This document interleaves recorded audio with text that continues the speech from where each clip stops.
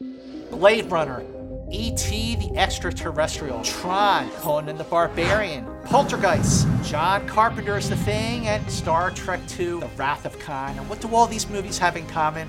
Well, you know, they all came out in 1982. And for the past 4 decades, we've been watching these movies over and over again, but as we are about to discover, watching them was only the beginning. My name is Scott Mance, and I'm a film critic, or as I like to call it, a film enthusiast. I'm a fan, and I am so excited to announce the start of a campaign so we can start filming a documentary called 1982 Greatest Geek Year Ever. We're going to be bringing you an in-depth, fascinating, and totally gonzo look at the greatest geek year ever. 1982. We're going to be traveling the globe, interviewing the stars, the filmmakers, and the super fans. So support us and help us by going to our Indiegogo campaign. And as an incentive, I hope you'll check out some of the great backers rewards so you can help us get to the finish line and we can all party like it's 1982.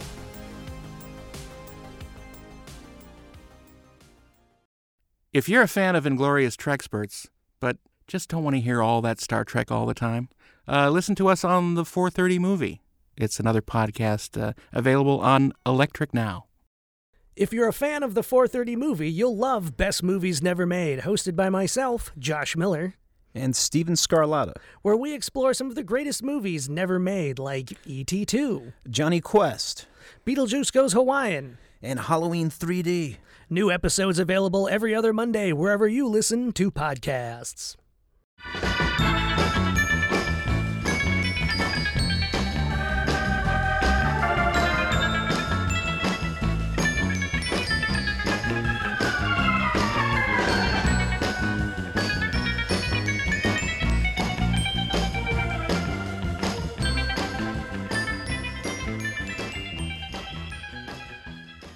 Hey, this is Mark A. Altman. And this is Darren Doctorman, and we are the Inglorious Trexperts.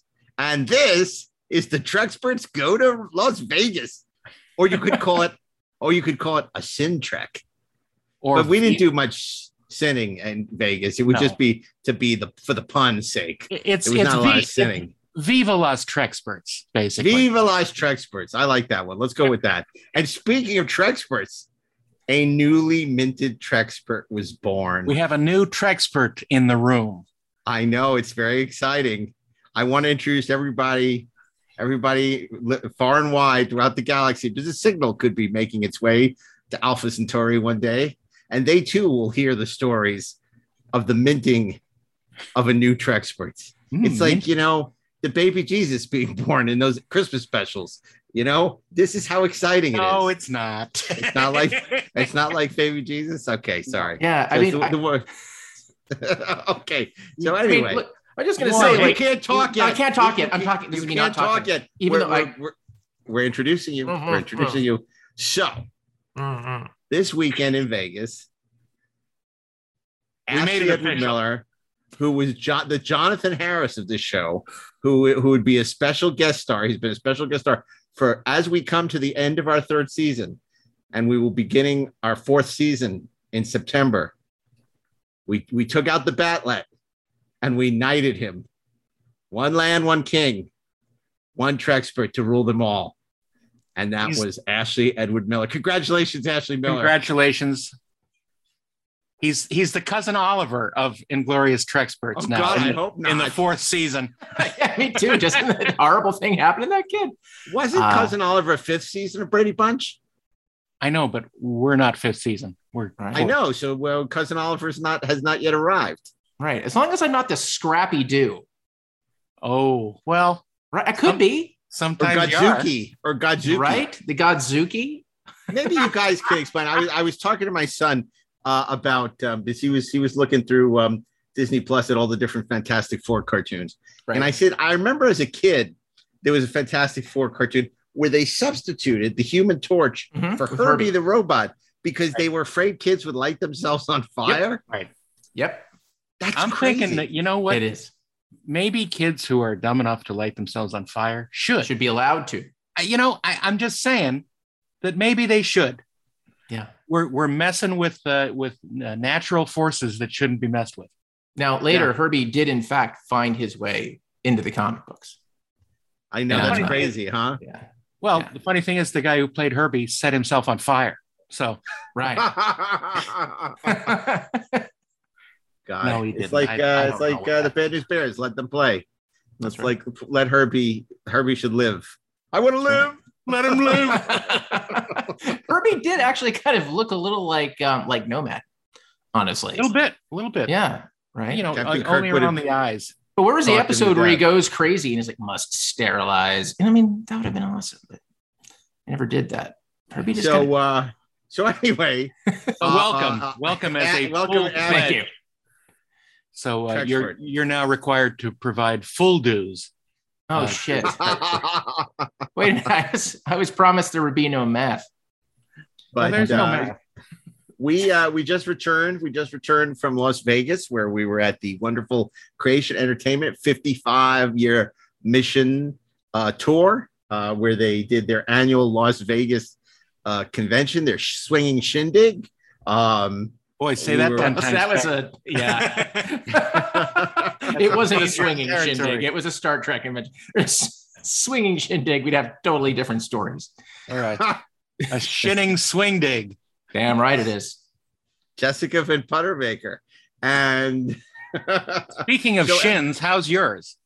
Yeah. Oh, man. Let me tell you, for those of you at home who were one of the throngs of people that weren't at the Star Trek convention because you were concerned about the Delta Flyer or the Delta virus or whatever. Delta And Quadrant. the Delta Quadrant. So I'm, I was being a little, I wouldn't even say paranoid. I was being responsible. Yeah. And obviously we're all vaccinated. You should be too, right, Dr. Brian, Dr. Ken, all our listeners, so they Yes. don't show up in your emergency room and you look at them and say, why weren't you vaccinated? You beep, idiot. So anyway, the point being, I was reaching for a hand sanitizer. I was, putting my hands together, getting a hand sanitizer, and some woman on one of those little carts, those little scooters, was driving exceptionally fast. You could say she was going at warp speed, and hit me in the shin with her cart. Now, obviously, I have nothing but sympathy and concern for the handicapped, but you got to be responsible here. And she was just, going, where's the fire? And hit me really hard. And it was like a long enough walk from the room at the Rio to the whole convention floor as it was. But I was like, bring out the gimp the rest of the show, because I'm just limping around on my one good leg after being hit by the scooter. And You definitely took a broadside. you were there. You saw Yeah, it. damn right I was. It was like that scene at the end of Nemesis when the scimitar rams the Enterprise. It's exactly what it was like. it's And it's exactly just as what it was. entertaining. Just as actually, it was actually very horrifying to watch. I thought, oh shit. Well, and There you in go. dialogue indicative of John Logan's tour de force writing, this woman started accusing me of somehow getting in her way. It's like, Well, obviously you did. yeah, by standing at the hand sanitizer machine, Yeah. getting hand sanitizer on my hands when she comes roaring around the corner, like that jackass Leo Walsh goes right into me. I swear, all the dilithium crystals were gone by the time this was over. It was really aggravating, and I'm still not 100%. You never will be. No, I got hit pretty hard. It was really never- aggravating. You'll never forgive her for the death of your shin. You know what? Because it's not the first time that I've gotten, it seems like I'm always, whenever I'm on set, I'm always tripping and falling. And, it's Well, like, Well, be careful what you say here, because this leads him to believe that the only constant in this equation is you. Yeah. And Yeah, that well- maybe you are an actual no, accident prone. Ashley will tell you. Ashley Yeah. will tell you that it was definitely not my fault. It was definitely not Mark's fault. All right. I saw it happen in slow motion. And Wasn't that slow? Not that slow, right? It was just Mark, no. But I will point out, it was Friday the 13th. Yeah. And we had, I think, just completed our first panel of the day that was moderated by Scott Mantz. And Darren nearly took a hilarious pratfall walking onto the stage, tripping over a thing. It was, and he fell into my arms, and it was just a thing. It was a moment. There's a reason you're a Trexpert now. Yeah, exactly. It's like, look, what happens in Vegas stays in Vegas. Okay. But it was, that kind of thing was happening. I think it was Friday the 13th, man. Also, she wasn't paying attention. Well, right about now, our listeners are saying, I wish they'd be talking about politics. I wish. But I want to, before we talk about that panel, let's talk a little bit about the trip. Now, I know a lot of you who listened a couple of weeks ago to Darren's heartfelt tribute to the Ticonderoga and Shatner were really moved by his emotional recounting of this wonderful weekend that he spent with Bill Shatner. This show is not going to be that. This is not that. This is not that. There was nothing emotional about this weekend. It was a good time. We had fun. It was great seeing so many of our listeners, fans of the podcast there. All that's great, but it was not an emotional time. No. You're not going to listen to this episode and have a tear coming down your eye. Oh, you might. I have sweat coming down my face, like Roy Brocksmith in Total Recall, because unfortunately my air conditioner on this side of the house is broken. And it's sweltering in here. It's sweltering. I don't do well without air conditioning. This is not your week, man. I'm having a bad week. I get home and the air conditioning's broken. It's not a hot day in Southern California. Luckily, let me tell you, it's been hot the last couple of days, and I'm upstairs in my office where it's hot. It's very hot. It's hot as Vulcan. I know where that expression comes from now. Well, you know, we're gonna be looking at you, and you're gonna be bursting out in a flop sweat like Aaron Altman in broadcast news. So right. let's just be careful about that. I'll make sure to sit on my jacket. That's right. And punch your one thought. By the way, for those of you who have not seen broadcast news, turn off this podcast right now and go get the Criterion Blu-ray of broadcast news. One of the great movies, James Brooks. I know we're not doing the 4:30 movie right now, but one of the great movies of all time. And it doesn't get the love that it deserves anymore. I remember, what was it beat for Best Picture by? Do you remember? Oh, that was 87? Mm-hmm. I think so. Yeah. You remember what beat it? Something ridiculous. Some annoying art house crap, probably. Can I look it up? Yeah. Hell yeah. This is the 4:30 movie. Wait, how about this? Maybe it was Dances with Wolves. It might have been. Let's see. Hey, Alexa, what won Best Picture in 1987? Here's something I found on the web. According to Emmanuelvi.com, in 1987, Bertolucci's historical epic The Last Emperor swept most of the Oscars. The Last Emperor? Well, yeah, that was the awards in 1987. But this would be the awards for 88. Right. Okay, I stand corrected. Hey, Alexa, what won Best Picture in 1988? The winner of the 1988 Oscar for Best Picture was The Last Emperor. She just said that Last Emperor didn't win 2 years in a row. Things. No, it did not. Alexa is not a Trexpert, nor a 4:30 movie spurt, nor a special guest star. I think we're going to keep her off the show. All our listeners' Alexas are answering the same thing. So incorrectly. That's right. This is going to be most vexing. So, okay, let's talk about the Star Trek convention. So Creation was celebrating its 50th anniversary.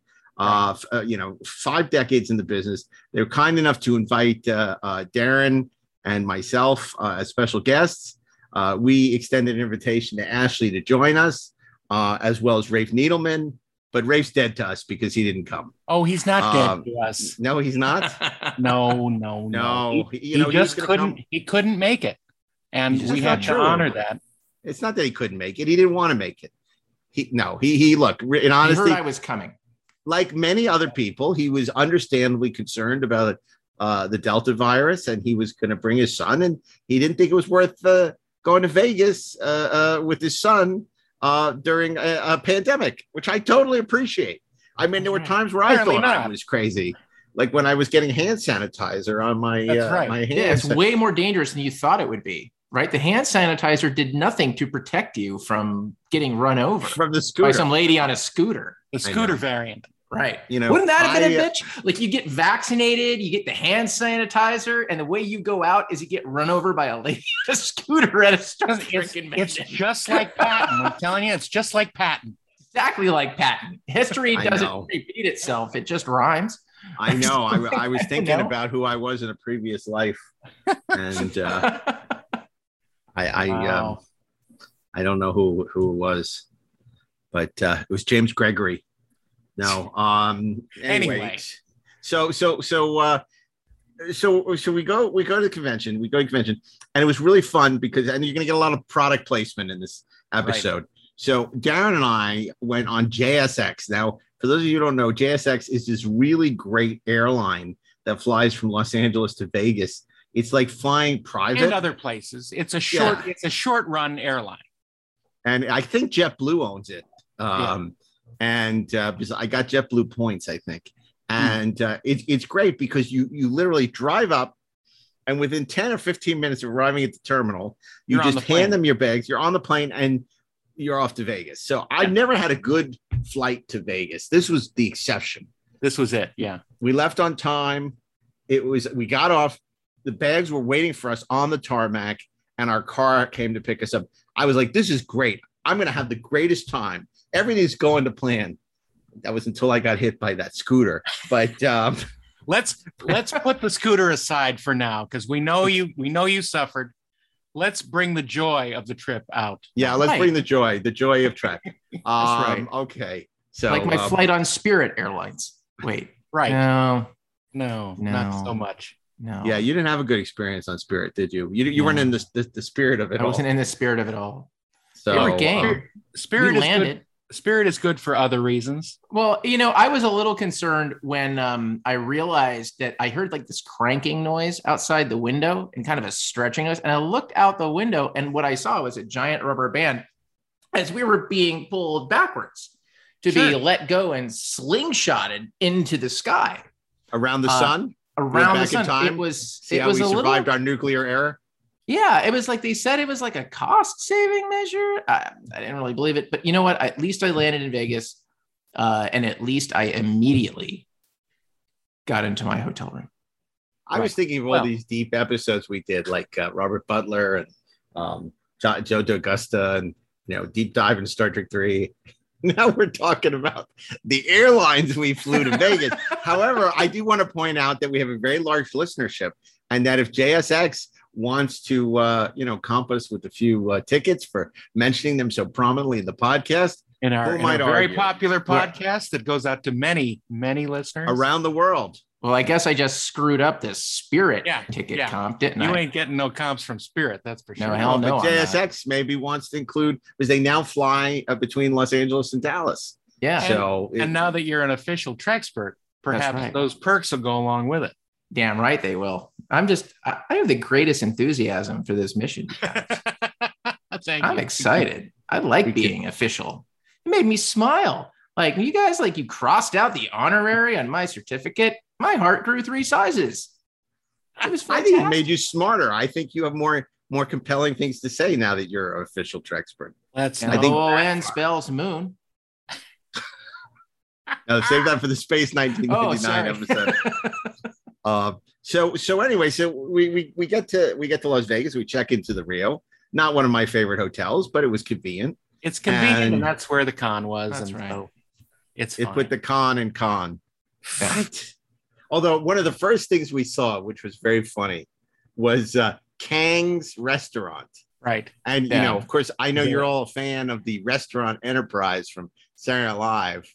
So it's like, we immediately only a fool fights in a burning kitchen.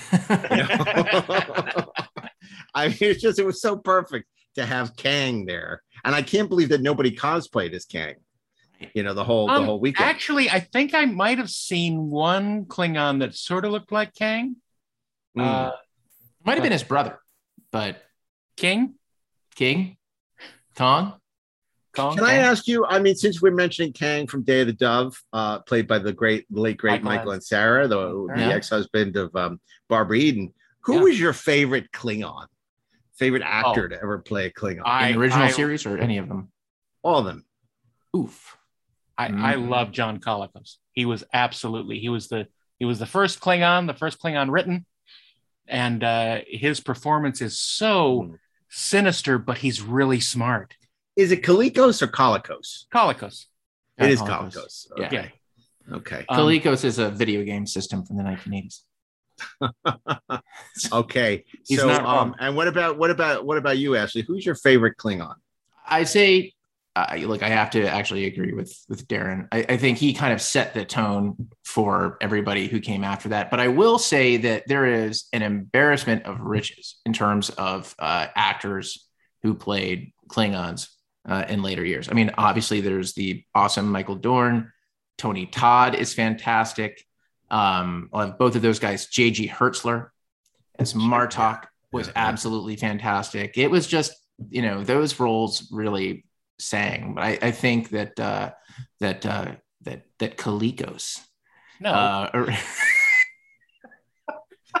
that John Colicos, actually, he was the man. I don't know that the Klingons would have been back without what he did.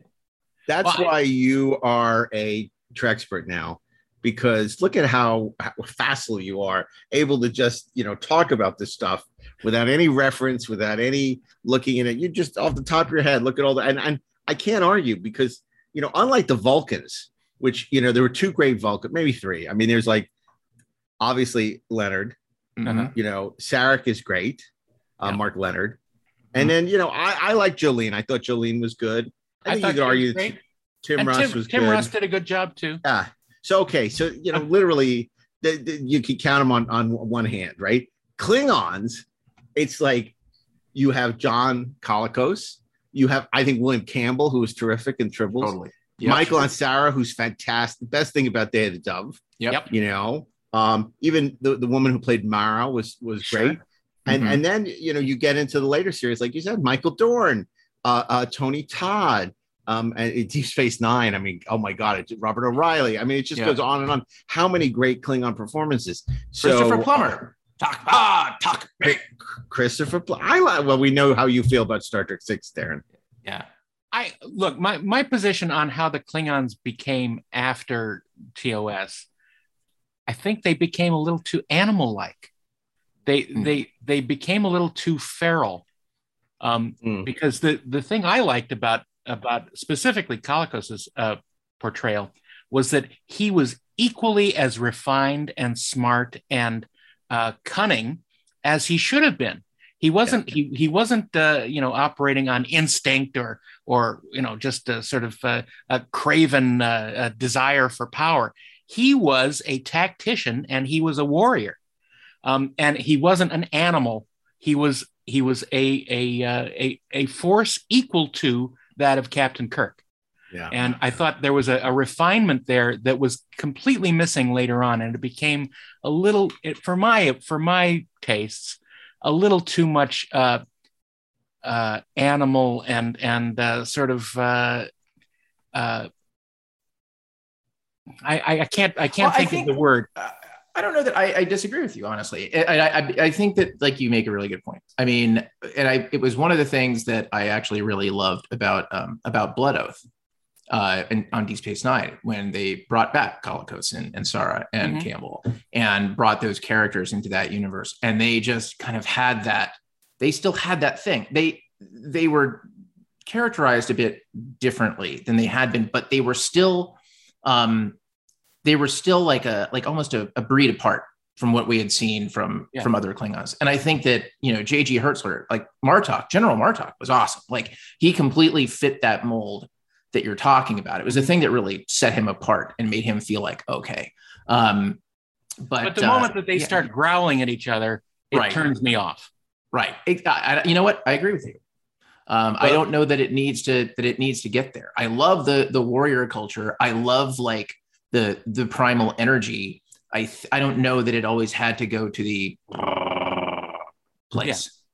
Yeah, exactly. It's funny, Darren, because I kind of agree with you. You know, that I preferred them when they're sort of cunning and strategic. You know, even William Campbell, my dear Captain Kolock, my dear Captain Kolock. Yeah. And you know, in Errand of Mercy, when you see Colicos with the Organians, you know, where he's very like to the point, you know, until you turn over the Federation spies, you know, we're gonna destroy. We're gonna kill 100 Organians. Right. Until Rafe Needleman came along and fixed it. Yeah, exactly. But by the way, Rafe, I was only kidding. Totally get the fact that you didn't want to come to Vegas. That was very smart. Believe me, I until I got my negative COVID test yesterday, I was sweating that too. So and that was the vaccination. That too. So but then again, I also love Colicos in Soldier of the Empire, where he is sort of a guy on the way out, you know. He's been putting out the pasture. And that's a wonderful episode. But you're right, Blood Oath, they're great in. I mean, it just, there's something very operatic. And the thing people forget, I think, about Star Trek isn't really great science fiction. It's great space opera. Yeah. You know? And so I love the operatic nature of the Klingons in Next Gen and Deep Space Nine. But, you know, obviously my heart belongs to the original, which is something we talked about on our panel. Yeah. At our first panel. We were talking about great Star Trek moments, and it was the three of us in a panel moderated by Scott Mantz and featuring Adam Malin, one of the partners in Creation Entertainment. Yep. What was that? What did you think of that panel? I thought it was fun. I mean, the funny thing is we sort of done that panel before on this show. Yeah, we have. And so the idea of trying to make it different than before, and I think Scott brought a different energy to it, and you know, as his you know, completely ebullient personality sort of takes over discussions sometimes, and he asks questions that he already knows the answer to, is kind of a funny thing, and it adds some energy to it. But I was trying to think of, you know, some moments that I hadn't talked about before. Right. And to try and sort of, you know, stir it up a little bit and try and find a different angle on things. And I think we were all, you know, moderately successful at that. And I think the audience, which was pretty good for 11 o'clock on Friday morning, was with us, and they were enjoying it too, hopefully. They were totally into it. I mean, I'm with you, Darren. I mean, the way that I prepared for that panel was I wanted to look for sort of great but unsung moments that you don't really think about, because like you said, I mean, my God, man, if you want to hear about like greatest moments in science fiction or Star Trek or whatever on this podcast, then there is literally half a day worth of material at the very least. At least 7 hours. At least 7. It's just, there's a ton. And I think maybe in retrospect, that's how we should have framed that panel. The great unsung moments of Star Trek. Right? Because then it's like, then it kind of makes you think, like, what do you really love about these shows and why do you love it? Well, it's the little moments. Yeah. It's the little moments. And that's, I think I picked at least one of those. Yeah. Well, it was funny because I didn't exactly know what we were doing on that panel. I had, you know, Adam called me like 15 minutes before we went on stage and said, "So what are we doing?" And I'm like, "What do you mean?" He says, "Well, are you moderating?" I'm like, "Well, no, I figured Scott would moderate because he loves to do that and I don't care." So, and he's like, "Okay, great." So it's like, are we talking about like Star Trek's greatest moments? What are we doing? So I guess we'll find out when we get there. And you know, it was great. We all got on stage and had a lovely conversation. Although it was so funny because Scott at one point says to me, "I want to ask you a question. And it's multiple choice. You can only answer A or B." And I said, "Stop right there." It's like in the Meatloaf song, "Stop right there." You know, and he's like, "What do you mean?" I said, "I'm going to predict what the question you're about to ask me is." This is how well we know Scott Mantz. I said, "You're going to ask me, was it more upsetting? Were you more upset at Spock's death in Star Trek 2 or when the Enterprise was destroyed in Star Trek 3? And not only was he in that exactly the question he was going to ask, all weekend long, he would just we could be at dinner. he would turn to me, how did you know what I was going to ask you? I said, two-dimensional thinking. But he was like stunned. I mean, he kept, every time I'd see him, and we were on two other panels together, I don't understand how you knew what I was going to ask you. And the amazing Kreskin. It was funny because when I answered honestly. I think it was the Enterprise blowing up in Star Trek 3. I think people were surprised because after Remember, you always knew Spock was coming back and you were kind of prepared for it. But, the Enterprise, I don't know. I think because also I was a Kirk guy, I feel like the Enterprise meant more to Kirk than Spock. So if he had to choose, obviously it did. Yeah. Until that moment when he had to give up both. Oh, he was turning death into a fighting chance for life. Sure. I don't know. I mean, I don't know if I answered that question honestly. But it was an interesting thing to ponder. And I'm trying to remember what else Scott asked us during that. I know Adam said some really interesting things about his perspective, and obviously having done these shows for the last 50 years and getting to know a lot of the cast. I mean, I mentioned that I had one of my favorite moments of Star Trek at a creation convention, which of course was when Gene met George Lucas, Gene Roddenberry and George Lucas together. You got, peanut butter in my chocolate, you got chocolate in my peanut butter, but it was, tasty. It's tasty. And it's interesting. I don't think you and I have talked about this before, but I was there too. I was in that room and we were there and we didn't know each other yet. We wouldn't know each other for another 15 years, 10 years. 10 years. Well, it was 87. Yeah. So we probably met around 96, 97, 10 years there. So we wouldn't even meet for another 10 years because there's certain eddies and currents that bring. And Ashley was 15 at the time. So yeah. So he wouldn't have been there. No. That was look, when I look back at conventions, there are very few that I think were really special. That Star Wars convention was special. Yeah. Because they talk about finding your tribe. It was kind of like, I've been to a bunch of Star Trek, but it was my first time ever being in Los Angeles. Mm-hmm. And I arrived like the night. It was amazing. It was just like Gene and George together. And there was some great props, and there was a dealer's room. And it was just, I'd been to a bunch of creation conventions, a bunch of fan conventions before then that I had really enjoyed. I mean, I remember seeing the Star Trek 2 trailer for the first time at a creation convention in 1982, and going to another one in New Jersey where I saw George talk about how they hoped they would re-release Star Trek the Motion Picture one day with additional footage in 70 millimeter. And but that was extraordinary, that Star Wars 10th anniversary event. Yeah. So this wasn't that. This was different because it had a very different vibe because in the run up to the convention there were a lot of people on social who were saying, I really struggled with my decision, but I'm not going to go. And look, it's a very personal choice. Do you want to go into the heart of the storm? Nevada, had a huge amount of cases. And I have to say, they would give you a yellow bracelet if you were vaccinated, an orange bracelet if you weren't.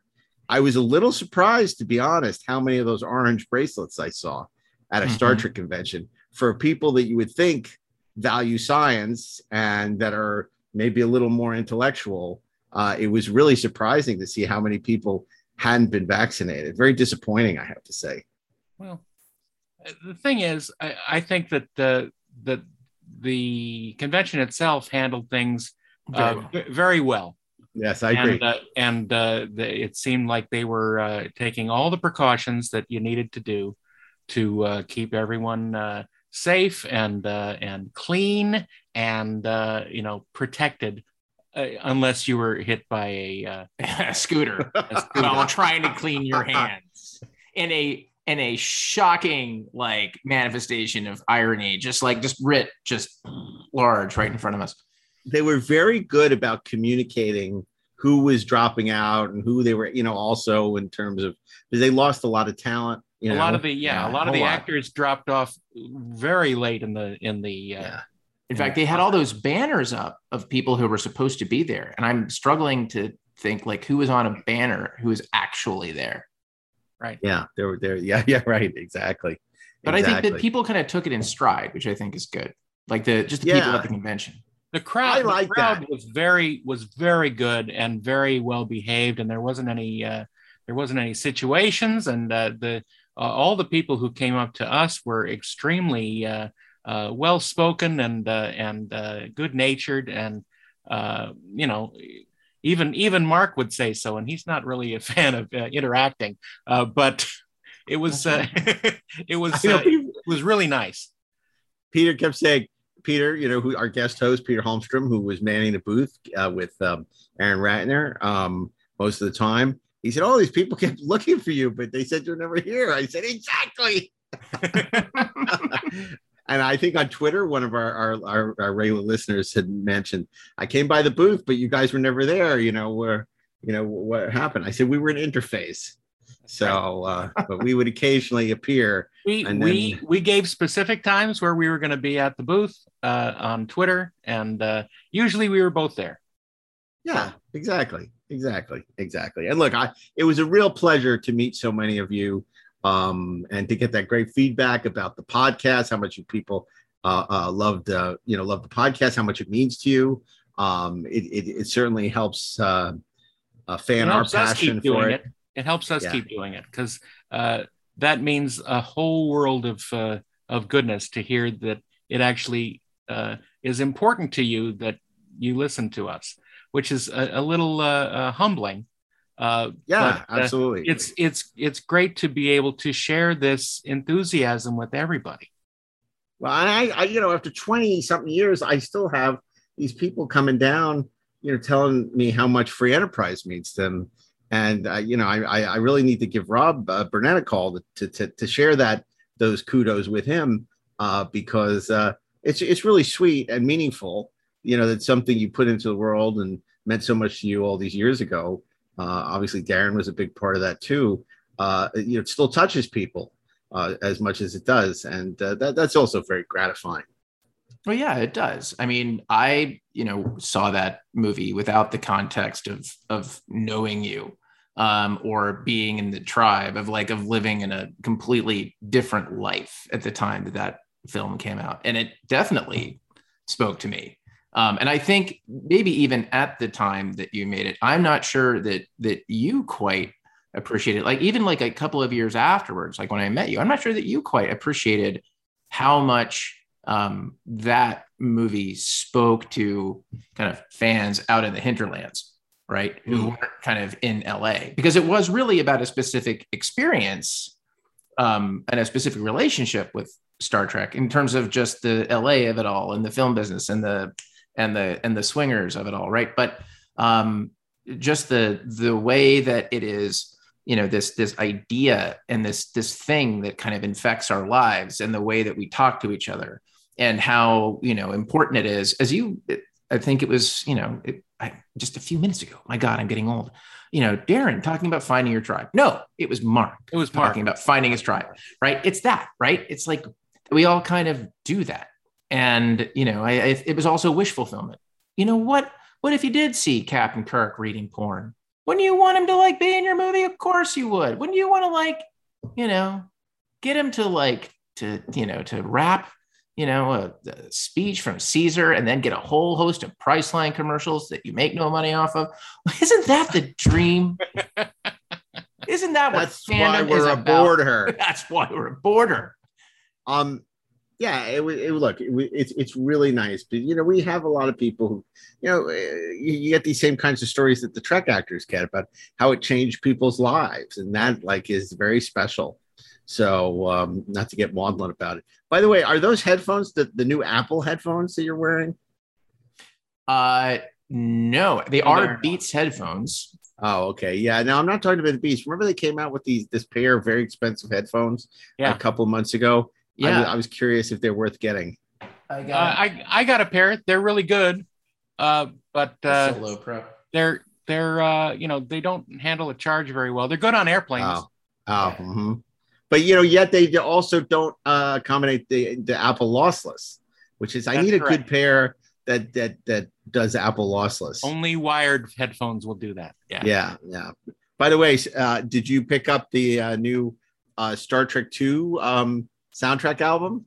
I haven't picked it up yet, but I'm told that A couple are waiting for me. What is that Yeah, strange technology you're holding in your hand, Mark Altman? Well, La La Land just came out with an all new, and we're going to do an episode on this coming up in the next couple of weeks. But La La Land just came up with a remastered Star Trek II from the original master tapes, and I haven't even listened to it. I just got it today. I hear it's spectacular. It's a brilliant job by my partner on that secret project, Mike Mattasino, and Neil Bulk, who produced it. It sounds incredible, and there are some cuts in it that you have never heard before, and it's great.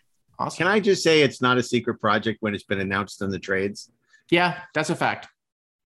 You know, There's it's just like nothing it's been secret about it's like been announced. It's like you don't have to say secret project anymore. It's been announced, but I can't talk about it. I So- know you can't talk about it. We're not asking you to talk about it. But I'm saying you don't have to say Does it's not a secret acknowledge its project. existence. It's not a secret project. It's fun a calling it a well-known secret You know what? project. It is a like project with secrets. It's like a project it's- cloaked in secrecy. It's like There you James go. Bond, the world's most famous secret agent. I mean, how ludicrous is that? You know, Right. everyone knows James Bond, and he's a secret agent. He's the worst secret agent in the world Yeah, because everybody knows. yeah. You just killed James Bond. That's right. Yeah. So, you know, Is that who that Everybody was? tries once. anyway, Yeah. the disc is incredible. I was able to hear a pre-release version of it, and it's great. Even If though it you- was a secret if you like that project. kind of thing. Well, Yeah, that was a I- secret project too. Yeah, absolutely. I know. I can't wait. I'm really looking forward to listening to it. You know, The late- I'm so late, happy. great James Horner, who apparently did this in 2 weeks. It's amazing. Unbelievable. It's amazing. And we're really, you know, we owe a debt of gratitude to Bob Sallin and Nick Meyer for hiring him to do Star Trek 2. And you can argue that, you know, his score for Star Trek 3 is even better. I mean, they're both amazing scores. Yes. So anyway. Okay. So, So let's here talk we are. about other things we did at Yeah. the con. Yeah. Yeah. Well, I want to talk The about, dinners. I want to, the dinners, the Yeah, dinners. the dinners. So Full we intensity. went. You know, one of the things we were really looking forward to, was having some good eating in Las Vegas, because of course they're renowned for their restaurants. And you know, one of the things we quickly learned at the Rio was most of the restaurants were closed. But the first night, I had made a reservation for us at SW's, which is the steak house at the Wynn. And we went there. That was our first our dinner the first night. And oh my God, was that amazing? Was that delicious? It was totally amazing. And we also learned an incredibly valuable lesson, because when we got there, they didn't have the reservation. Right. And the Oh, yeah. only reason why we were able to get the table was because Mark A. Altman kept a record of his text exchange on actually getting the reservation. So they were like, okay, They had Which to give us was- the table. they had to give us the table, which was a good And move. they were so apologetic the rest of the meal. I mean, that's good customer service, but Yeah, they it were is. so apologetic. I'm like, it's okay. It's not you hit me with a scooter or anything. It's okay. It was And still to come. It wasn't as apologetic as the maitre d' in Ferris Bueller, but no, pretty close. no. But we were not the sausage kings of Chicago either. Well, So weren't we? Speak for weren't yourself. we? Yeah. So anyway, so I have to say I ordered a beet salad, which I don't often order for appetizer. That was like dessert. It was so sweet and utterly delicious. I could not get over it. And that was even before we had the steak. Now, you had a filet, didn't you, Darren? I did. Boy, the vegetarians listening to the show are going to be very upset with us, but you had the filet. It was glorious. I am Yeah. a full-on carnivore, and Yeah, it was damn glorious. And then what did you have, Ashley? I don't remember. I believe. Oh my God! What the hell did I have? I had a ribeye. That's what You I did. had. You had the ribeye, and I had the ribeye. Wagyu. Yeah. I had the Wagyu, which was amazing. Yeah. And then it was so great because, you know, Vegas obviously has the theme going. So out on the deck, they had this beautiful waterfall, and it would pulse. The lights would pulse in concert with the songs. And if you're Sonny and Cher fan, no, they had all kinds of different music playing, and it was just the ambience was so wonderful. I mean, we walked out of the Wynn thinking, why are we not staying here? Why couldn't the Star Trek convention be here? But, I walked into the Wynn thinking it. yeah. But that was lovely. But that was not. I mean, Darren would say that was not our best meal. That was not our best meal. Because of course on Friday night, we went to dinner at the Voodoo Steak at the top of the Rio Hotel. A ride that I wasn't sure we were going to survive. That's true, but we got to spend some time with our dear friend Robin Curtis. You may remember her as Lieutenant Saavik from Star Trek III, the Star Trek movie that we really wish was better. But it was a delightful evening, and she really mixed it up with the sausage party and gave us some good female energy for a change, which was nice. Well, if you think she was entertaining on the podcast, you have no idea how entertaining she was at dinner. But Robin Curtis, uncut. But that doesn't really help you guys, does it? No. What can we share that would be, to amuse our captains? She was lovely and frank. She was lovely, and she was energetic, and she wanted to go out on the roof and take photos, and there was this one moment where this is amazing. This young fan came up to her, and she was physically shaking. She was trembling. She was physically but she was out of excitement and nervousness. And Robin just sort of, put her hands on her shoulders and reassured her that everything was good. And she was honored to have her, come up and talk to her. And it was just such a beautiful moment. It was very moving. She put her at ease immediately. Yeah. And then she had this whole long conversation. And the woman, you could tell, was just ebullient. She was so, because, they say don't meet your idols, and Robin could not have been nicer or warmer to her. Yeah. And this woman who was so nervous, who was so worried about coming up to her, she put her at ease, and they had the most lovely conversation. Yeah. And she said, "Oh, I'll see you tomorrow at your, and she, it was so sweet." Absolutely. It happened a couple of times, but that was the most striking. There are a couple other people came up later, but that was so sweet. Maybe she was like 21, 22. Oh yeah. Yeah. A baby, and I think that it kind of went to what most impressed me about Robin. I think, look, the whole, this being an actor on Star Trek thing, right? Especially when you're not one of the main cast, or you're not treated as one of the main cast, or frankly, actors on any big science fiction franchise, and their relationship with the convention circuit. I think there is, I have often encountered a certain, I think maybe the word I'm looking for is jaded, or there is a sort of a how to put it. I think what Robin brought was a very philosophical way of looking at her relationship with Star Trek. And it was a very positive, very healthy view of what she had done. That it was a thing that she had done, that it meant a great deal to her, that she was so glad that she'd done it, that she felt so blessed that it had happened to her, but it was not her. And it was not her entire life. It wasn't who she was. It was an important part of her life. And that's such an interesting distinction, because I think it's very easy. And look, it happens to, I think, any of us who go to a lot of these conventions and you start talking to people and all that is, I think it's easy to get caught up in the unrelenting fabulousness of the convention experience.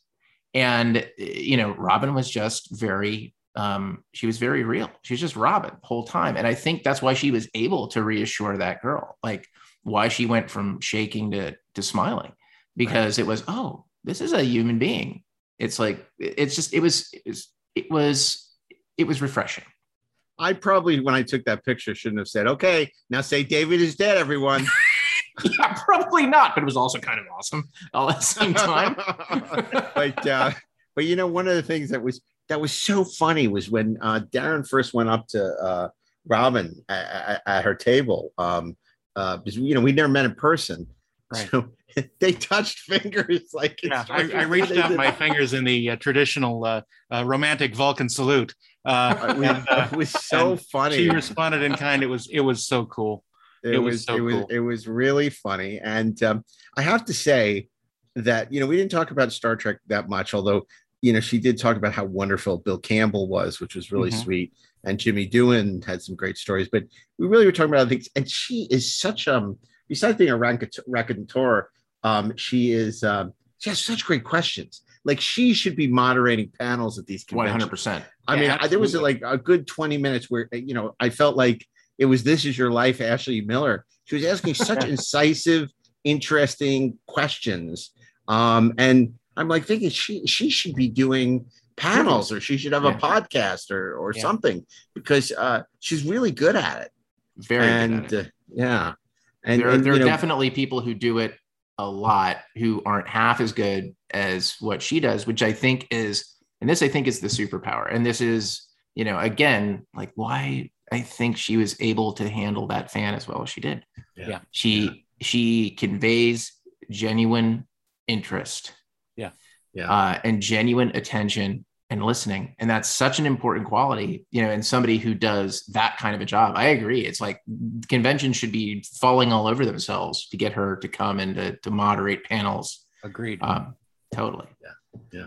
And then, go ahead, Darren. Sorry. I was just going to say, I skipped over the night before because it's a big story too. It is.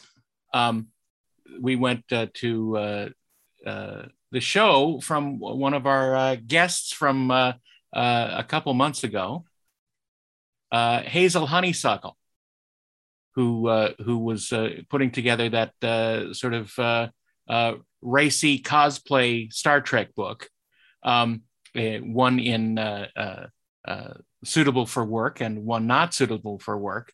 And we were able to go see her show, which is Absinthe at Caesar's Palace. Yeah, it's funny because she extended an invitation for us to come in. And I, when she invited us, I didn't realize what this was the show to see. And like, she's on all the key art and like all the posters. Billboards everywhere. Like, she's the green fairy. And I was doing this more like, oh, okay, well, that's nice. And she was on the show and, we should take her up on the invitation to go, but didn't think much of it. But what a fun time that was. And obviously she was the star. And for anyone who goes to Vegas and this is the funniest thing. So we get there and we're waiting for the 10 o'clock show, and we're sitting there just enjoying ourselves. And who comes out of the big tent? The Spiegel tent. That's where they hold it at Caesars. But none other than our good friend, Rod Roddenberry. And we're like, Rod, hey, because we hadn't seen him. I haven't seen him since the pandemic began. And he's like, you're going to love the show. It's so great. And we're like, oh, well, one of our recent guests is apparently the star of the show. And he's so great. I'm not going to tell you anything about it. It's so great. And indeed it was. It was pretty spectacular. And something tells me that Gene Roddenberry would have enjoyed it very much as well. I suspect he would have. Yeah, although we would have known that we were going to enjoy it so much, because after dinner we had taken Peter and Aaron and Scott Mantz to dinner at Caesars, and to thank them for everything. I don't know what we're thanking Scott for, but whatever. And so thanks for being Scott. Thanks for being Scott. Exactly. Yeah. So Scott had to be up early the next day because he was moderating on the DeForest Kelley stage, and we were going to the show. We're wandering around this casino trying to find the Spiegel tent, where it was for 90 minutes. We finally looked at each other and realized we're in the plot of the Royale. We're stuck in a casino and we can't get out. And finally, we think we know, like an hour later, to get out. And we're looking, and who shows up? Scott Mantz. He Scott can't Mance. find the taxi. He couldn't Like, find out either. It was, oh my Well, God. I thought our solution to getting out was pretty good. Like when we cheated at the blackjack table, won all that money and bought the hotel. Yeah. Yeah. I mean, I thought that was freaking fantastic, guys. I mean, It was the good- logical good thing play. to do. Totally the logical thing to do. But Seeing Mance on the way out, when we were Was just just- getting there, was chef's kiss. a definite Spinal Tap moment. yeah. Oh my God. It was literally like we were backstage. Hello, Cleveland. I mean, we just could not find, there was like barely any signage. It was the whole idea is they try and keep you in the casino, but you think for They succeeded. their signature show, at least, they would have signage or something, but no. And I mean, literally, Scott couldn't find a taxi. I mean, it was crazy. It was That was absolutely crazy. But I loved, by the way, that show. And for the record, that was my 9th time. I either found in that Vegas amazing. or Los Angeles. I found that amazing. And it's a little bit different every single time. There are acts that they have that I love that you guys didn't get to see, but it's like, it's always fun. It's always funny. It has such terrific energy. It never gets old for me. and there's an act right out of The Prisoner Oh yeah. With the bubble. with the rover. Yeah. Yeah, that was Oh, the bubble act's very good. That's like a favorite. the whole it was a really fun time. We're very grateful to Hazel, who ended up She came to the cosplaying. convention. She came to the convention first as a supernumerary, which was somebody on the bridge that doesn't have a name, Right. of Next Generation, and then on the last day, I guess, came as a Bajoran with the another member of the play, and I wish I knew her name because I had left by then, but the Sword Swallower, and she came as Lieutenant Uhura, and I mean, it was like spot on.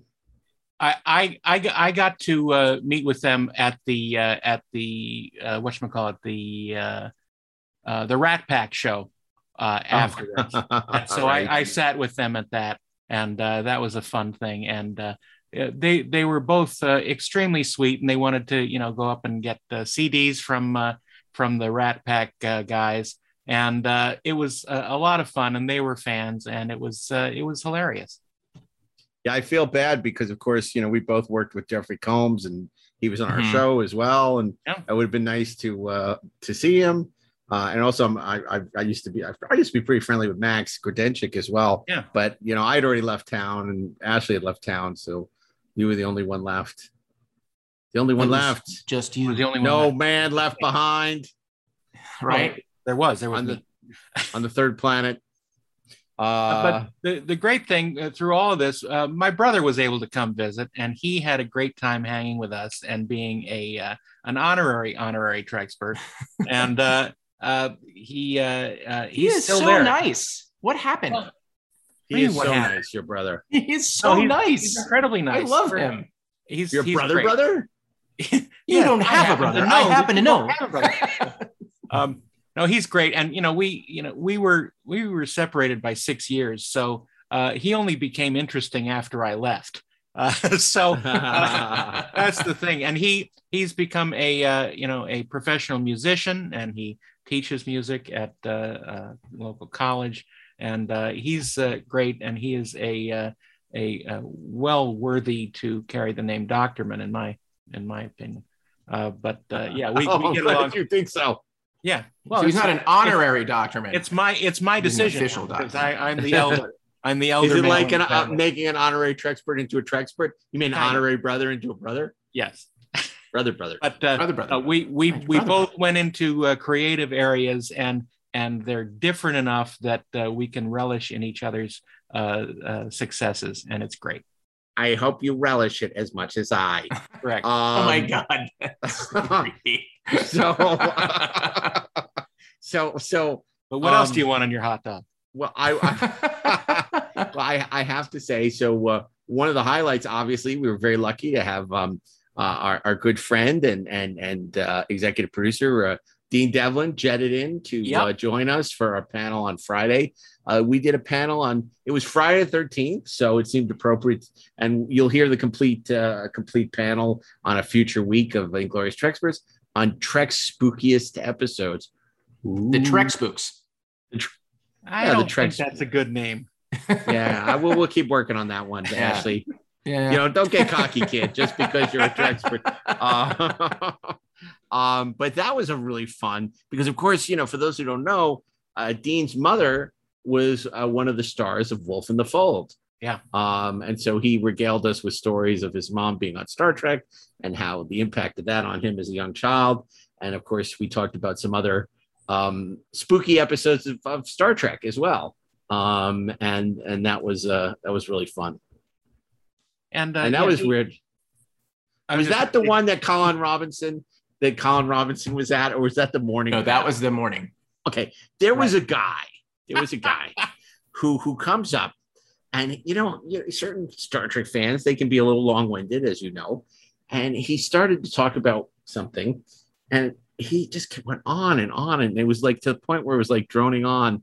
And he was, you know, I looked at him and I'm like, oh my God, that's Colin Robinson. I wanted to say I loved you and What We Do in the Shadows, but I didn't know if people would get it. And then I didn't want to hurt the guy's feelings if he did get it. But man, now I'm telling you, I felt like that was Colin Robinson. I would have For fallen those out of my for chair. those who don't know what that is, he is a character in What We Do in the Shadows who is an energy vampire, and he basically sucks the life out of the room when he starts talking.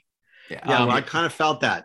Yeah. It made me think that for future panels, when we do that, what we need to have on the stage is a big brass gong and a hammer, right? That we just wrestle each other to get to the hammer. Stop you. No, Jamie Farr. Yeah, that was the morning panel because you know what? Scott was moderating because I wouldn't have let him go on as long as he did. Because that's also why I didn't say it. Colin Robinson, thank you. But yeah, we talked about Trek's spookiest episodes, and that was a lot of fun, and it was a nice way to sort of pay homage to Friday the 13th, and I we think had a Dean good time. I think Dean had a good time. Dean had a great time. Dean took a picture at Ted Forward. He took a picture on their recreation of the original bridge set. He was there obviously to help us promote the podcast on Electric Now. Yeah. And we had an entire film crew there chronicling the event that'll be on the Electric Now app. So hopefully people will download the Electric Now app and watch it. We're going to do a special from Vegas hosted by Yael Teigel. Yael, of course, is the host of Leverage After Show, Leverage Redemption After Show. And her and Peter sort of worked the room and interviewed a bunch of people, including our next door neighbors at the booth, the Inglorious Trexperts booth. We're next to this wonderful Trek apparel company. Do you remember what they were called? I'm going to have to cheat. I will tell you because I have it right here. But they had some great products, and it was a whole set of like printed garments with gold bubble clothing. Gold bubble. You know what? Not only did they have great stuff, but apparently they brought poor Peter and Aaron donuts every morning. So I really like those good people, which is a lot more than I could say we did. That's not true. No, that's like, true. We took very good care of them. We took very good care. I don't want anybody to think that we're not. I was surprised to see because they have completely licensed garments and using prints and imagery from CBS Paramount. And I was surprised to see that the images in the Enterprise were the ones that I did a couple of years ago that CBS bought from me. And so a little bit of my work is going on someone's butt somewhere. Well, it's so funny. I got to tell you, it was so funny because I was thinking, oh, this is pretty cool stuff. I said, I wonder if I should buy something, bring it home for my wife. And, I sort of decided with the help of these two gentlemen, that it would be not to do it because, I didn't know exactly what she would want or if she even wanted it. And, so I ended up not. And then I sent her a picture and she's like, why did you buy me something? She loved it. And I'm like, oh, God, you can never get these things right, can you? Because, the great thing is I believe you can buy them online as well. You can at their company, Gold. What did I say it was called? Goldbubble.com. And really, I have to say, not only was their product great, they had like T-shirts that said "Edith Keeler must die," and they had all these great patterns. And one of my problems is like a lot of the old Star Trek stuff was like so lame. It'd be like Picard and have a big picture of him, like from the Yeah. press kit, or Spock or whatever. What I liked about these designs is they're like hip. They're like sort of cool. Well, they And- come from a knowledgeable stance of Star Yes. Trek, and Right. and what is fun about Star Trek. It's not just some corporate BS with we'll just put a picture of Nimoy and put the word Star Trek on it. You're done. Yeah, I've yeah. got that T-shirt. Yeah, Yeah, it's that inside out fandom that's also. I mean, it's really great. By the way, I think Edith Keeler Must Die is a terrific band name. Oh my God, Yeah. that's a great. Let's start a band. I don't Yeah, play an hell instrument, yeah. but that would be great. Come on, I'm going to call it Eve Keeler Must Die. Yeah, But I will say, I know we'll be like we'll be opening for the Rolling Stones. It's like, exactly. where can we find people who are about as old as us? That's So I have to say, and the two people that ran this company were just so lovely. They were so lovely. One of them is the designer, and the other one is like the marketer. And I think they're married, and they were just so sweet and really nice. And I wish them well. And I just think you should check it out. I mean, one of the people who pioneered sort of like the cool apparel many, many years ago in the wake of Free Enterprise was our mutual friend, the late Sean Fanning. This was an idea Rob Burnett had. And I remember he did a couple of mock-ups, and one of them was Matt Decker. And all it said was, there was, but not anymore. And that was like his idea. And I have one of the sample shirts that they did. It doesn't fit me anymore, but it was a great shirt. And I forget what the name of the line was. It was really clever. It was, it wasn't Talos 4. It was, I have to ask Rob what it was, but he had a great name for the line too. Because I remember we wanted to open like a club, a bar, like the bar in the cage. All these great plans that would never Well, the work. great thing is they can happen in the future. In the future, right. we'll all spend the rest of our lives. Our lives. So one of the things I was really struck by this whole weekend, despite the pandemic, despite the reduced attendance, one thing that was still there in abundance was creativity. Absolutely. The cosplay was extraordinary. I think one of the most remarkable ones was the Herb Solo. They had a Baylock. Baylock head with a plastic screen in front that had the Herb Solo's credit on it. They were like doing the end title clip from Star Trek. It was hilarious. Dave Addy would have loved it the most because of the font. Well, yeah, but the font was wrong, but that's okay. Yeah, the font was. But it's okay. But what were some of the other cosplays you guys saw that you thought were really Star great? Trek Phase 2, Ilea. Yeah. Mm. Yeah. Which was pretty She great. was great. She was great. There was a great Dr. Daner from Where No Man Has Gone Before. Love that. I don't was often awesome. compliment people, but I saw her when I was leaving, and I was just like, "That is awesome." Yeah. I'm constantly surprised to see so much love for TOS in cosplay. Yeah. Just so many. You know what? The thing that struck me about that, just kind of looking at the different costumes, there is an argument that is probably the best television costume of all the series. I mean, there's just something about it that's sort of so clean and so effective, right? And iconic. And you go, oh, I totally get it. Like, I absolutely believe that you're wearing it.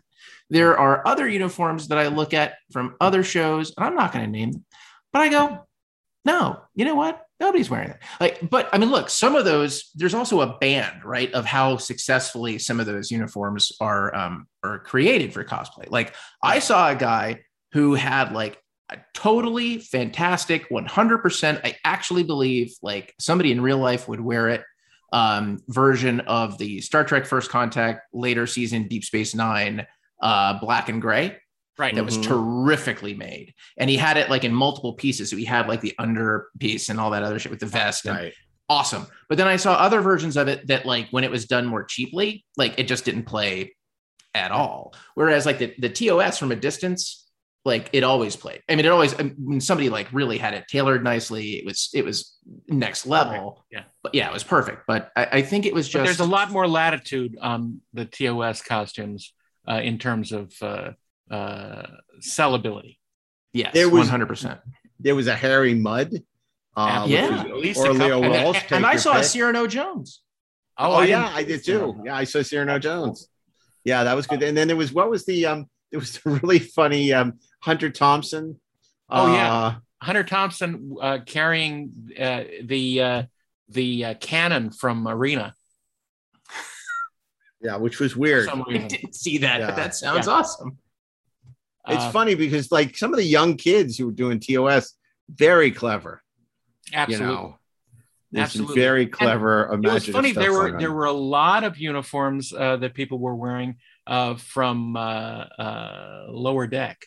Yeah, and very consistently to the point where I kind of wondered if like they aren't merchandising that a bit, because it was just they all sort of like I'm not. This is not a criticism. It's just like it was just a tremendous consistency to the quality of those uniforms And not to cast aspersions, but every time I saw one, they looked like a Domino's driver to me. Just saying. There well, are you a know couple what? of Maybe it was because they were carrying pizzas. Ever think about that? That could be. That could be. Okay. there were Okay. a couple of Council Troys, which Mhm. were Yeah. cool. Trying to think what else there was. The goddess of empathy. Yeah, the concept. God, it's so- But there was just it was a lot of imagination on display. So it didn't matter who was there, what actors canceled, what actors didn't make it. You know, I think that the people that were there were just really happy to be there among their tribe and really dug it. And I think that was great. And we saw a lot of imagination at work. And it was really strange for me in particular to have so many people coming up to me as if they knew me, which is a very odd feeling because, you know, honestly, even when I meet someone in person, I don't remember names very well. I'm really bad at that. I'm horrible at it. You know, I kind of remember faces, but if I haven't met them before and they act like they know me, I feel like, what am I doing wrong? Well, but here's the thing. They felt like they knew you because, of course, you were part of a huge panel in the Gene Roddenberry Theater, Leonard Nimoy Theater, with Theater. Micah and Denise Akuda and Rod Roddenberry and Trevor Roth, where you talked about a very exciting new project from Roddenberry Entertainment. Well, that's true. It was you know, launching the announcement of the Roddenberry Archive that is still in flux. It's still being decided what it actually will be, but the intent is to preserve, you know, like the preservers, you know, all the records and ephemera and notes and designs and all the sort of trappings of Gene Roddenberry's life, you know, certainly focused around Star Trek, but other things as well. They have the napkin that Andromeda came from. No, I think that was destroyed in a freak writing accident. Yeah, that was no writing accident. But it's this project pioneered by the head of Otoy, which is a technology company, and you know, the Okudas and Doug Drexler and myself are consulting on it to, you know, sort of help steer the direction of it. You know, I don't know how much use we can be right now, but it's certainly a fascinating project, and you know, I think we're going for the long target on this to try and preserve all this stuff, you know, for hundreds of years. That's the intent. And hopefully we'll be able to get close to that. You should just engrave it on a thing and send it into space on a probe. It can return. Wouldn't that be funny if like aliens will take over back and it was Gene Roddenberry's consciousness inside the probe, and then you know, he wants to has touch merge the creator. with it. It's robots. Yeah, it's not all he wants to touch. Hey, watch it. Show us on the doll. You know, Darren, I don't want you to feel bad about not remembering names, because I think people who know you from this podcast, who would judge you from not remembering names, don't really understand what happens in this podcast. Because I think if there is anything that is a constant on really any of our shows, it's that we don't remember names. Jessica Von Puttermaker, Meredith Burgess, right? Pete Potwhistle. I mean, we don't even know you if we know you. Okay, it's me. Yeah. Oh, you're right. Okay. I'm trying to help you here, Darren. Yes. I'm trying to give you an excuse. I'm giving you an out. I am buddy. as constant as the Northern Star. I'd give real money if he'd just shut up. I love that line. But anyway, that experience that I had this past weekend was a surprise and a delight, and it really made me grateful to be doing this with you guys. Well, I think that whatever they do with the Roddenberry archives, if they are going to record any on audio, there's only one man who's up to the job, and that's you. I mean, they're crazy if they don't have you record Gene's, do Gene's voice for the archives. We'll see. I mean, there's sort of a borderline of mockery and tastefulness, and I would certainly go along with anything that they would want me to do along those lines, but we'll see. I think it basically is up to Rod as to how that stuff is. Well, I thought they did a very nice job at the convention celebrating the 100 years since Gene Roddenberry's birth. Absolutely. And they had all these great quotes. There were a couple of notable quotes that were missing, but probably for the best. But there were a couple of, just lining the walls were all these quotes from Gene. And of course, Roddenberry Entertainment programmed an entire stage throughout the weekend as well. So that was great. Yeah, it was a lot of fun. And I'm happy to be around for this section of history. It was also nice seeing our friends at a Trek movie, and Anthony Pascal, Laurie Ulster, and especially getting to hang out with Brian Drew, who's a big fan of the podcast. Great guy. Shares a lot in common in terms of his viewpoints with the host of this podcast. And it was and a big fan of martinis. So good on him. Yeah. That's the important thing. Good guy. So that was nice seeing the Trek movie crew. I also, it's interesting because you see these people you've only seen or connected with on social. Online, so like social. somebody like Neil Shirley, who also is I guess writes for Trek movie. Who's spoken very nicely about some of the things we've done in the past. Got to meet him.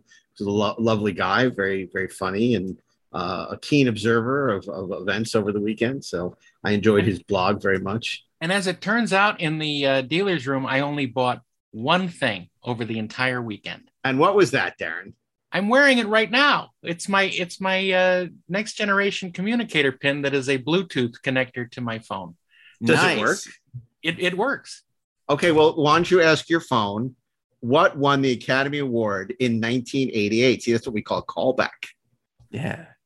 I think the battery is run down, number one. Well, then, boy, there's something wrong with those Bluetooth things.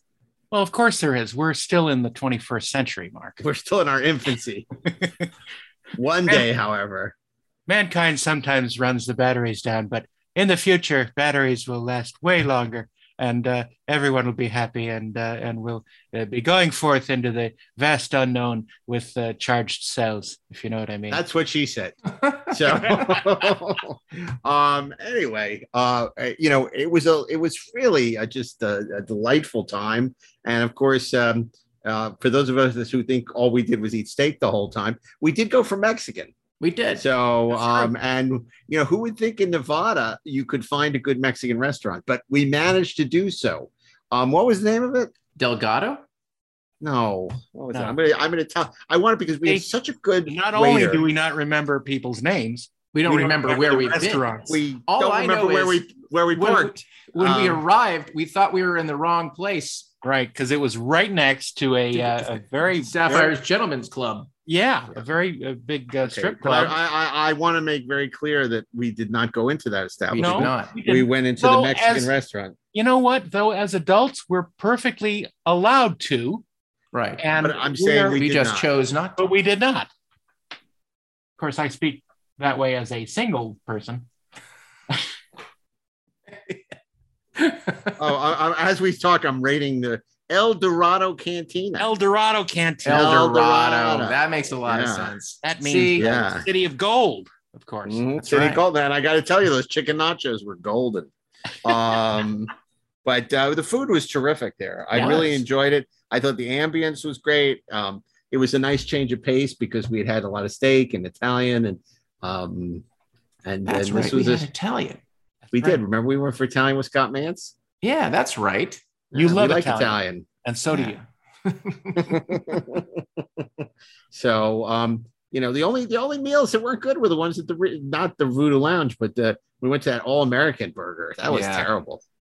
You Not know, good. it is what it is. It's always Yeah. been like that. So whatever they're doing on purpose. So It's not an accident. That's a ringing endorsement. I That's actually right. got a survey from the Rio today. They so did emailed I. me. I filled it out that- too. So yeah, okay, yeah, I filled it out all right. Well, the sad thing about it is that like it or hate it, it's not going to be there for much longer. No, next year that's yeah. not going to be there. Next year, the convention will not be there. I believe they're holding it at Bally's next year. Yeah, that's right. So the Rio experience is for now ended. Yeah. So who knows what the future is going to bring in that realm? Yeah. Well, I have to say, as I was wrapping up on Sunday before I left on my wonderful JSX flight, I hosted one last panel with Adam Malin and Scott Mance, and this was an interesting one. This was they took a survey of thousands of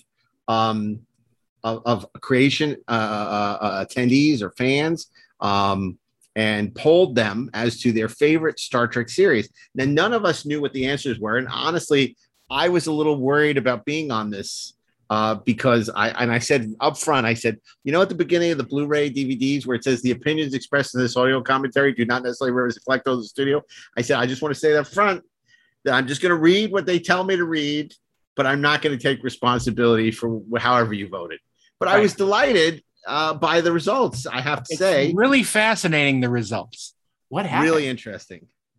So you may not know, but you had left already. You'd left that morning. Yeah. So 7 shows. There are 7 shows. They did not have Lower Decks or the animated series. It was only the live action shows. So number 7. Do you have any? What do you think was number 7? I feel like there is no good answer to that. I'm gonna guess Discovery.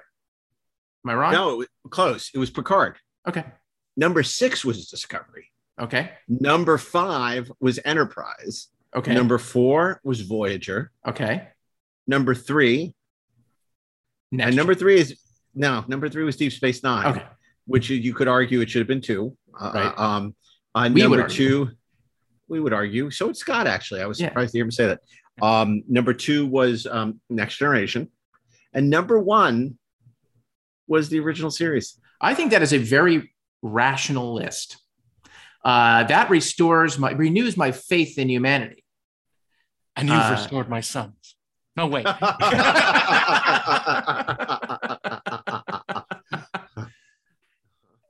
When I heard it, We're quoting I Star was Trek amazed. 3 way too much on this show. No, that's Star Trek That's 6, Mark. That's Oh, Star Trek oh 6. yeah, that's right. Star Trek 6. I'm Oh, you're my right. I'm sorry. God. I Oh, my stand corrected. God. You know? Yeah, okay. Yeah, I know. Saying it. I'm losing it. You know what? It's from that terrible accident I had as a child. It's okay. When I got hit Mark. by that scooter. You know something, Mark? Everybody's human. It took Nixon to go to China, but okay. So it was a very surprising and gratifying results. And it was the only person who was aware of the final results was Gary Berman, who had written them down on the envelopes. He was like the Price Waterhouse of creation. Right. And they had, several thousand people responded to this poll that they did online. And it was very interesting. I don't know if it says more about the audience for creation or if it's indicative of a larger trend in the fandom. Yeah, it'll be really interesting to see how things play out over the next few years, honestly. Yeah. Isn't it also interesting if you kind of think about it? It's like, it's actually, I think the list is probably largely correct. I mean, all things being equal, I do think that the scale is probably looks something like that. But it's also ordinal because it goes. It's in perfect, sequential order. It's fascinating to me. It is. And if anything, sort of shows Star Trek waning in popularity. It was kind of very interesting. But look, you could make the argument, I think, as we would, that maybe Deep Space Nine should be number 2. But I always say that's sort of like Star Wars and Empire and Godfather 1 and Godfather 2. Right. It depends what day you ask me. There are days where I would say Next Gen. There are days where I would say Deep Space Nine. Either one is probably the correct answer. Right. You can't be completely wrong by saying either thing. Yeah. And then, look, some would say Enterprise should be ahead of Voyager. I don't know. Not really one of them. But I don't know. Probably not. But again, that's where I start getting into, this is what my scale looks like. And it's right. I mean, look, I feel that the animated series should be in there, I mean, sure. It's very interesting because it's very different than when like Entertainment Weekly does those articles. Right. Like they don't poll anyone. They just have like a critic. It's like when they do the Bond countdown and it's always ridiculous. Live and Let Die, the greatest Bond movie of all time. It's like, what? Do you know anything? And it's the same thing when they do the Star Trek shows. It's always completely out of whack. Yeah. So it's always nonsense. This is the fans speaking. Yeah. And I was very happy to be a part of that panel. It was another one where I had no idea what I was going to do. I didn't know what it was about. I just showed up. I barely woke up on time. And, because I had too many margaritas the night before. And, I really stepped on stage. They were really good, weren't they? Oh, man, so good. And you had more salt than Dr. McCoy's girlfriend. That was crazy. That's funny. Yeah.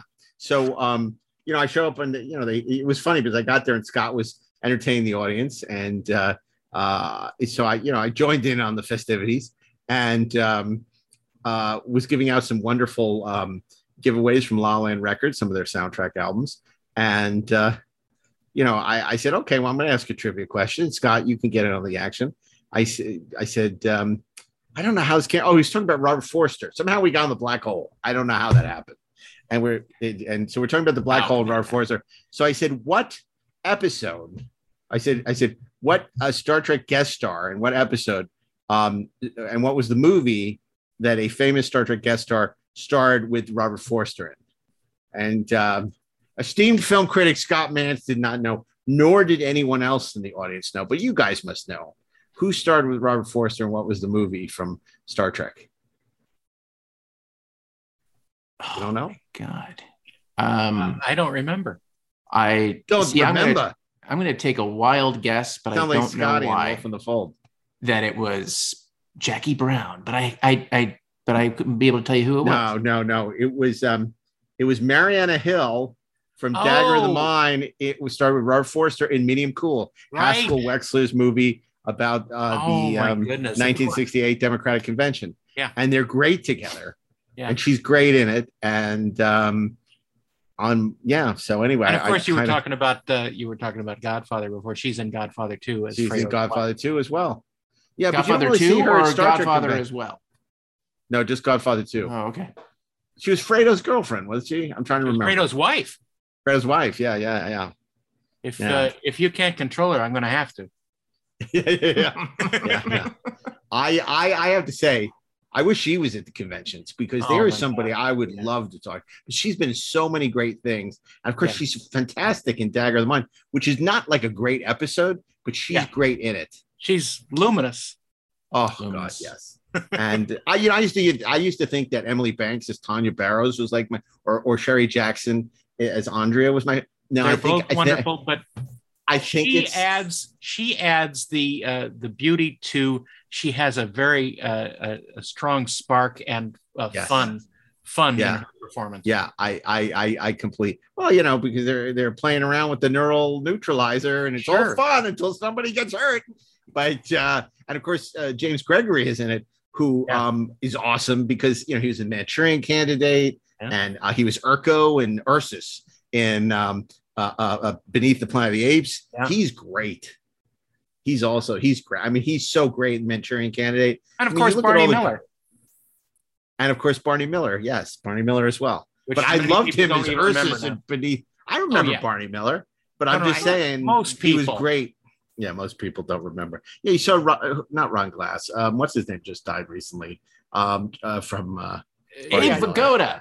No, that was a couple of years ago. Yeah, right. That's when we started recording this episode. So I got to say, Vegas was great. What was the highlight, the absolute highlight for you? And then we're going to call this one a quits till next year.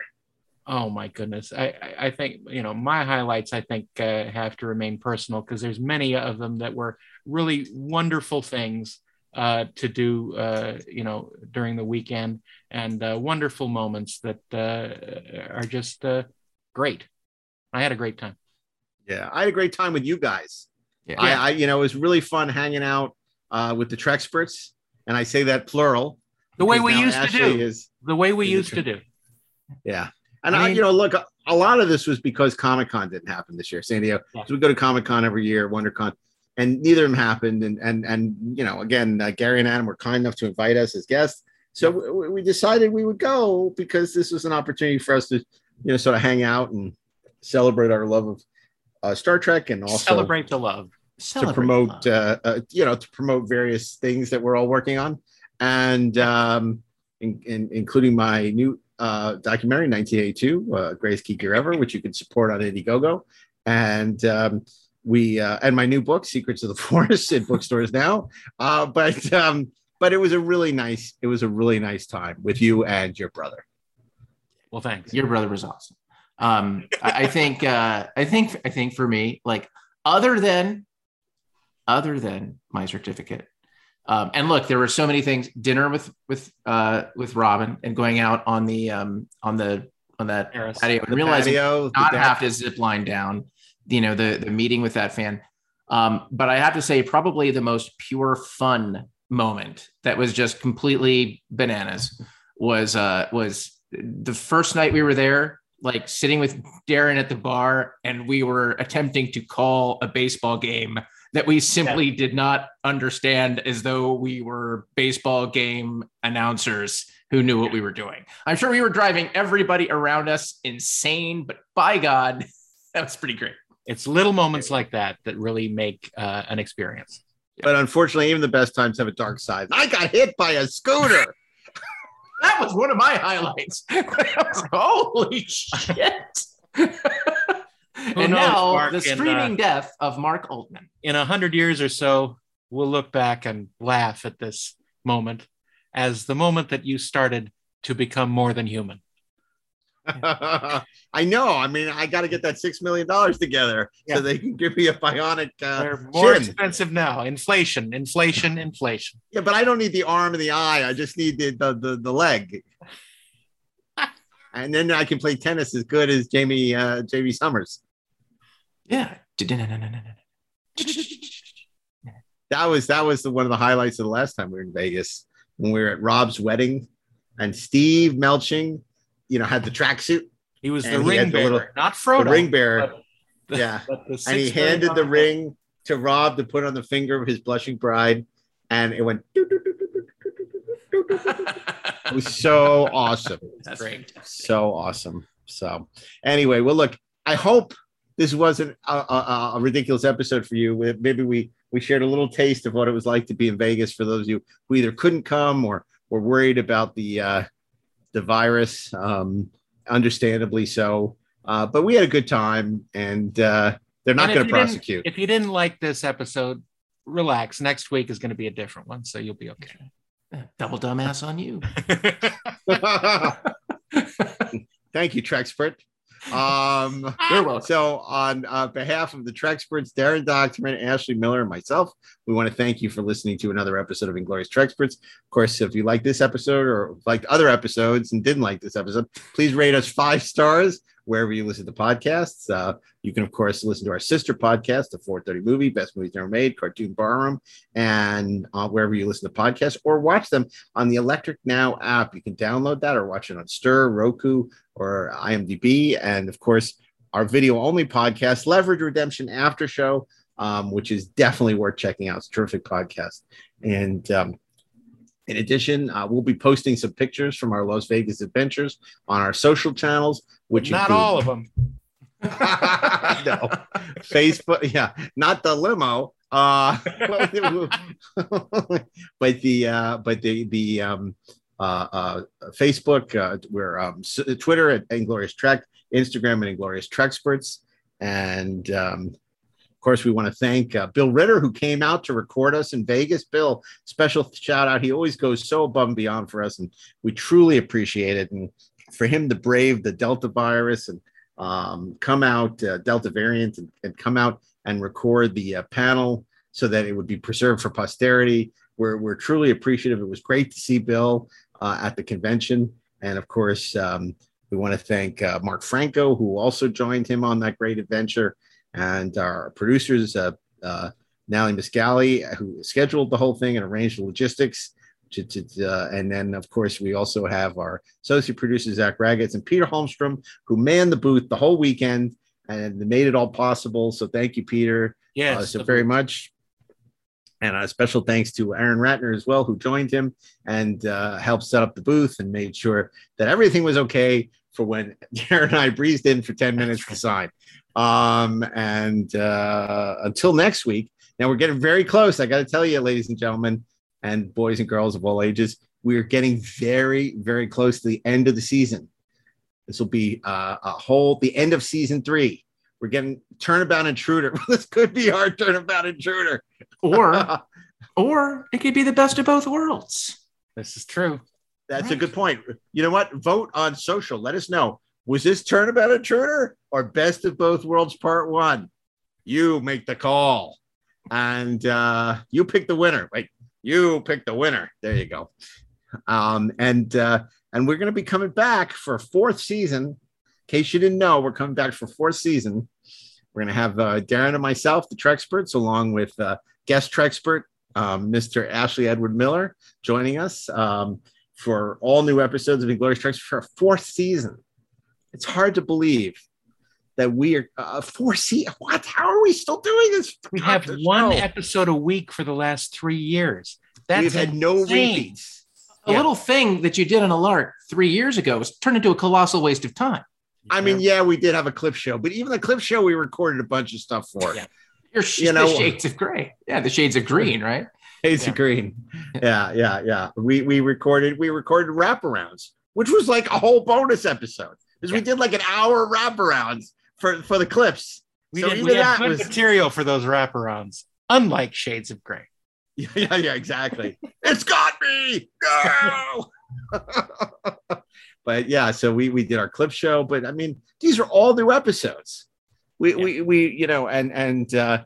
look, hopefully Peter and Lisa Klink, our guest hosts, will be subbing for us throughout the season as they cover. They've been doing some great shows, and will continue to do show. And of course, if you can't get enough of us, and I can't imagine why you could, Darren and I and Ashley are frequently heard on the Trexperts Briefing Room, which is another podcast that we do where we do audio commentaries for significant episodes in Star Trek history. So this could be from any of the shows.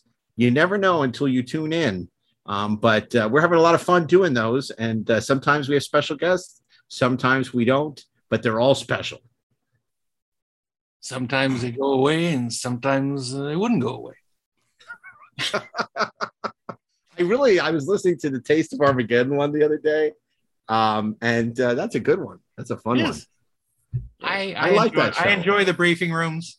I enjoy doing those. Yeah, they're a lot of fun. And there are more to come because that's been renewed as well. There's not only going to be a 4th season of Inglorious Trexperts on the Electric Now app and wherever you listen to podcasts, but a 2nd season of the Trexperts Briefing Room as well. So that's been picked up by the Electric Surge Network, returning for another season. And we're thrilled to bring you all the Trek you could ever want and more. So, okay, I think it's time to go. What do you guys say? My goodness, we're approaching 2 hours here. So, oh my God. Okay, so Ashley, as a newly minted Trexpert, why don't you take us out? I think I need a tranquilizer. For everything, there is a first time, Mr. Miller. Wouldn't you agree, Mark? Yeah, I still need a tranquilizer. Caught me by surprise. But since this is, in fact, the 3rd season finale, and I know how I vote it should be, I think there is only one thing that I can say. Mr. Doctorman, Mr. Altman, fire.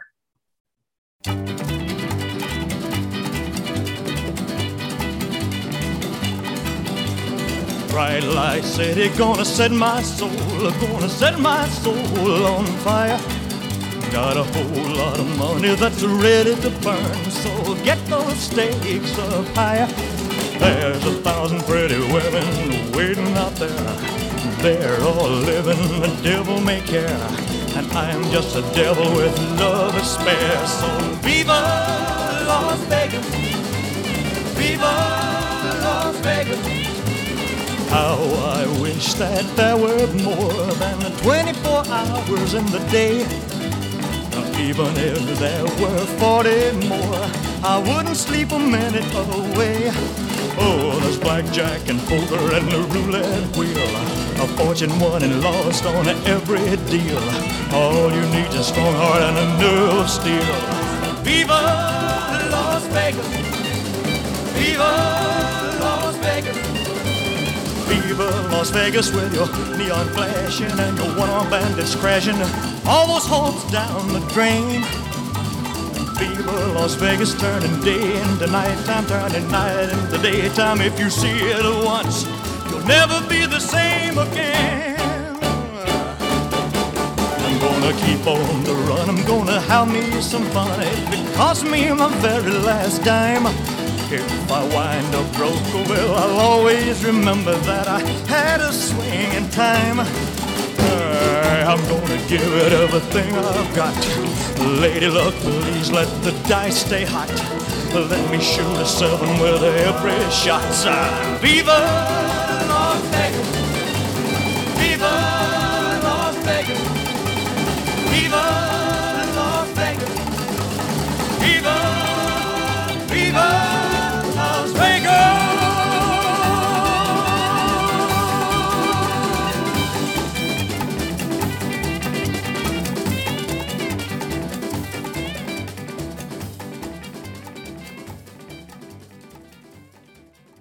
This is a production of the Electric Surge Network.